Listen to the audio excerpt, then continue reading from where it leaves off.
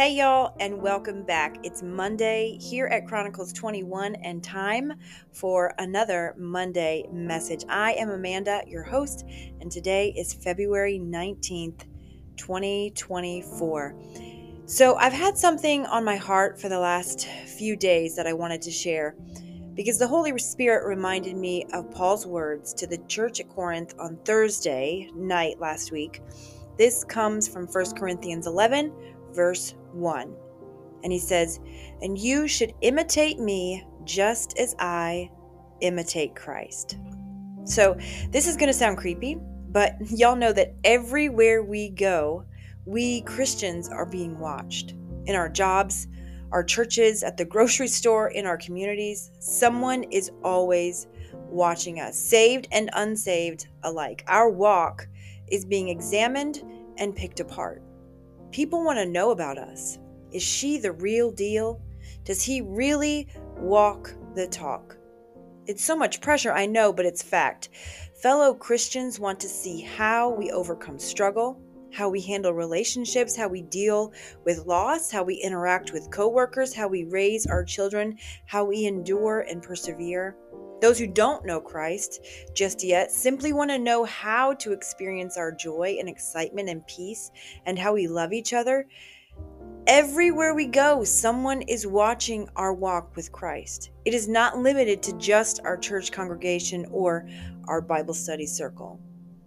Recently, I read Paul's words in 1 Timothy 4, verse 16. "Keep a close watch on how you live and on your teaching.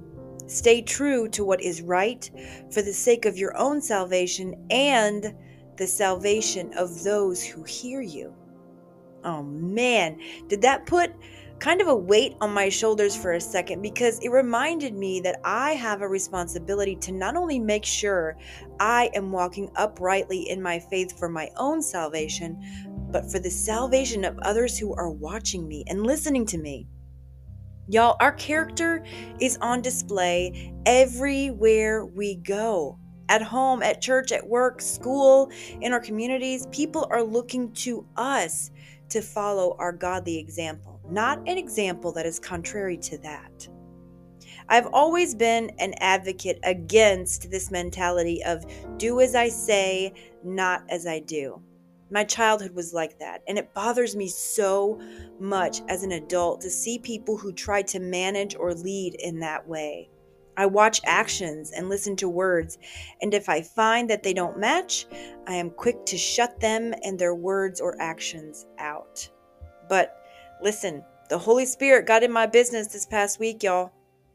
Let me tell you what happened. First of all, I am not a confrontational person. The idea of possible confrontation, difficult conversations that could lead to heated words just makes me an absolute basket case. But as a manager in my workplace, sometimes those hard conversations are necessary, not only with employees, but also with customers in my line of work. However, if I am confronted or talked down to or disrespected, I will confront it, afraid as I might be in that moment. So I've trained this new girl in my office to be bold and to not take disrespect from customers, to not let our technicians walk all over her. She's a sweet girl, but sometimes she takes everything very much to heart, and in a body shop, we just have to have thick skin. Anyway, this past week, a very frustrated customer came in who had just picked up her car a few weeks prior. It was an older vehicle, probably already on its last leg when it was there for repairs, but we fixed it as the insurance requested, and by the time we were done, I think its last leg had broken. It didn't run, and the probable problem was nothing claim related. It was just an old car. She took it to her mechanic and was then told to bring it back to us since we last touched it, because it was surely our responsibility. The lady was absolutely beside herself with frustration, not being disrespectful to us or this other young girl in our office who we will call Linda for the sake of anonymity. She was just frustrated with the whole thing.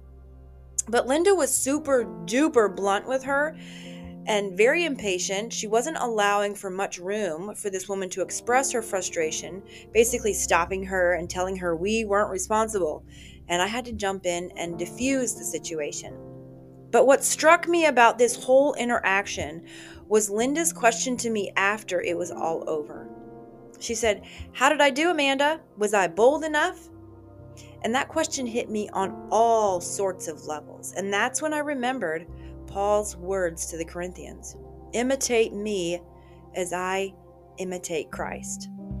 See, these girls in my office know I profess Jesus Christ as my Lord and Savior. I don't hide that. But I was absolutely ashamed for a moment to think of what I had been showing them. Linda specifically, over the last few months that she's worked in the office with me, clearly I had been showing impatience with her, with people, because that was the loudest thing I heard from her in the interaction with this frustrated customer. She was so impatient. So that night I went home repeating that phrase that Paul said to the Corinthian church over and over in my head: imitate me as I imitate Christ. And boy, did I pray for forgiveness over and over again too. What are these girls seeing in me as a woman who professes to know Jesus? What kind of character? What kind of patience and kindness and love are they witnessing from me towards difficult people? Do I really want to bring others to salvation? And do I really expect to do it in my workplace when I look back over the last few months in my example to my coworkers? Some really, really hard questions that required and still requires time on my knees. People want to follow someone who is not only talking the talk, but also walking the walk. Someone that's being a light. Who are we influencing in our lives every day? Is it the coworkers? When they hear me talk, do they hear impatience and unkindness? Are my words carnal? Am I laughing at inappropriate jokes or speaking negatively? Or am I speaking life and positivity over the people and situations that go on in a normal workday? Well, what about you? What about in my church? Am I changing as I profess to grow closer to the Lord? Am I showing love and respect? How about self-control? Am I serving humbly in the places that God has placed me? Or am I gossiping and not being submissive to leadership? What about you? What about your spouse? I'm not married, but this question applies to Christians who are and who want to be. If you're a wife, are you respecting your husband? Being submissive to him as head of your household? Or are you being bossy and controlling and trying to wear the pants in your marriage? Men, are you loving your wives as Christ loves the church? What about your children? Are you loving and nurturing and patient?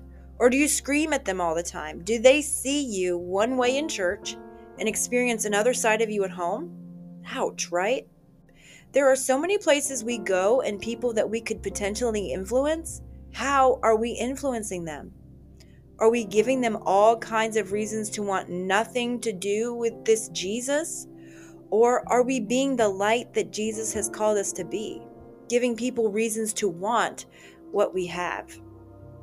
Let me remind you today in closing of Jesus' words in Matthew 5. You are the light of the world, like a city on a hilltop that cannot be hidden. No one lights a lamp and then puts it under a basket. Instead, a lamp is placed on a stand where it gives light to everyone in the house. In the same way, let your good deeds shine out for all to see, so that everyone will praise your heavenly Father. This week, I encourage you guys and myself to examine ourselves and let Jesus reveal to us what kind of light we are reflecting to a dark world. And if it's anything other than what we know Jesus expects from us, that anything other than what imitates Him, let's allow Him to work in each of our lives to change that, so that we shine so brightly and those who watch us can't help but be drawn to and want what we have. Let's pray together today, guys. Thank you, Lord, that you are faithful to convict me when something in my life needs to change, when something I'm doing or not doing needs to be addressed. Thank you for making me sensitive to those promptings so that I can lean into you and you can help me make those necessary changes. Lord, I ask for your forgiveness for being anything less than an imitation of you. I know I fail daily, but now, Lord, that I am more acutely aware of this particular shortcoming, please help me do better. Help me be a light. Help me to imitate you in every interaction throughout my workday and beyond. I pray for my listening friends, Lord.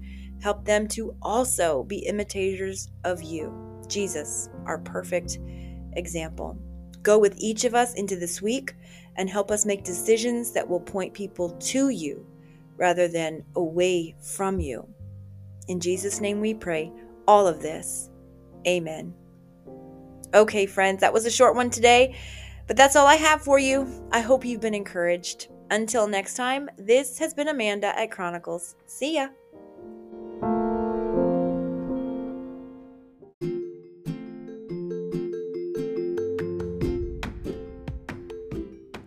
Thanks for listening, friends. If you've been encouraged by this channel, please leave me a review so that this message and others can reach more people who need the same encouragement. I love y'all, and I'll see you next time.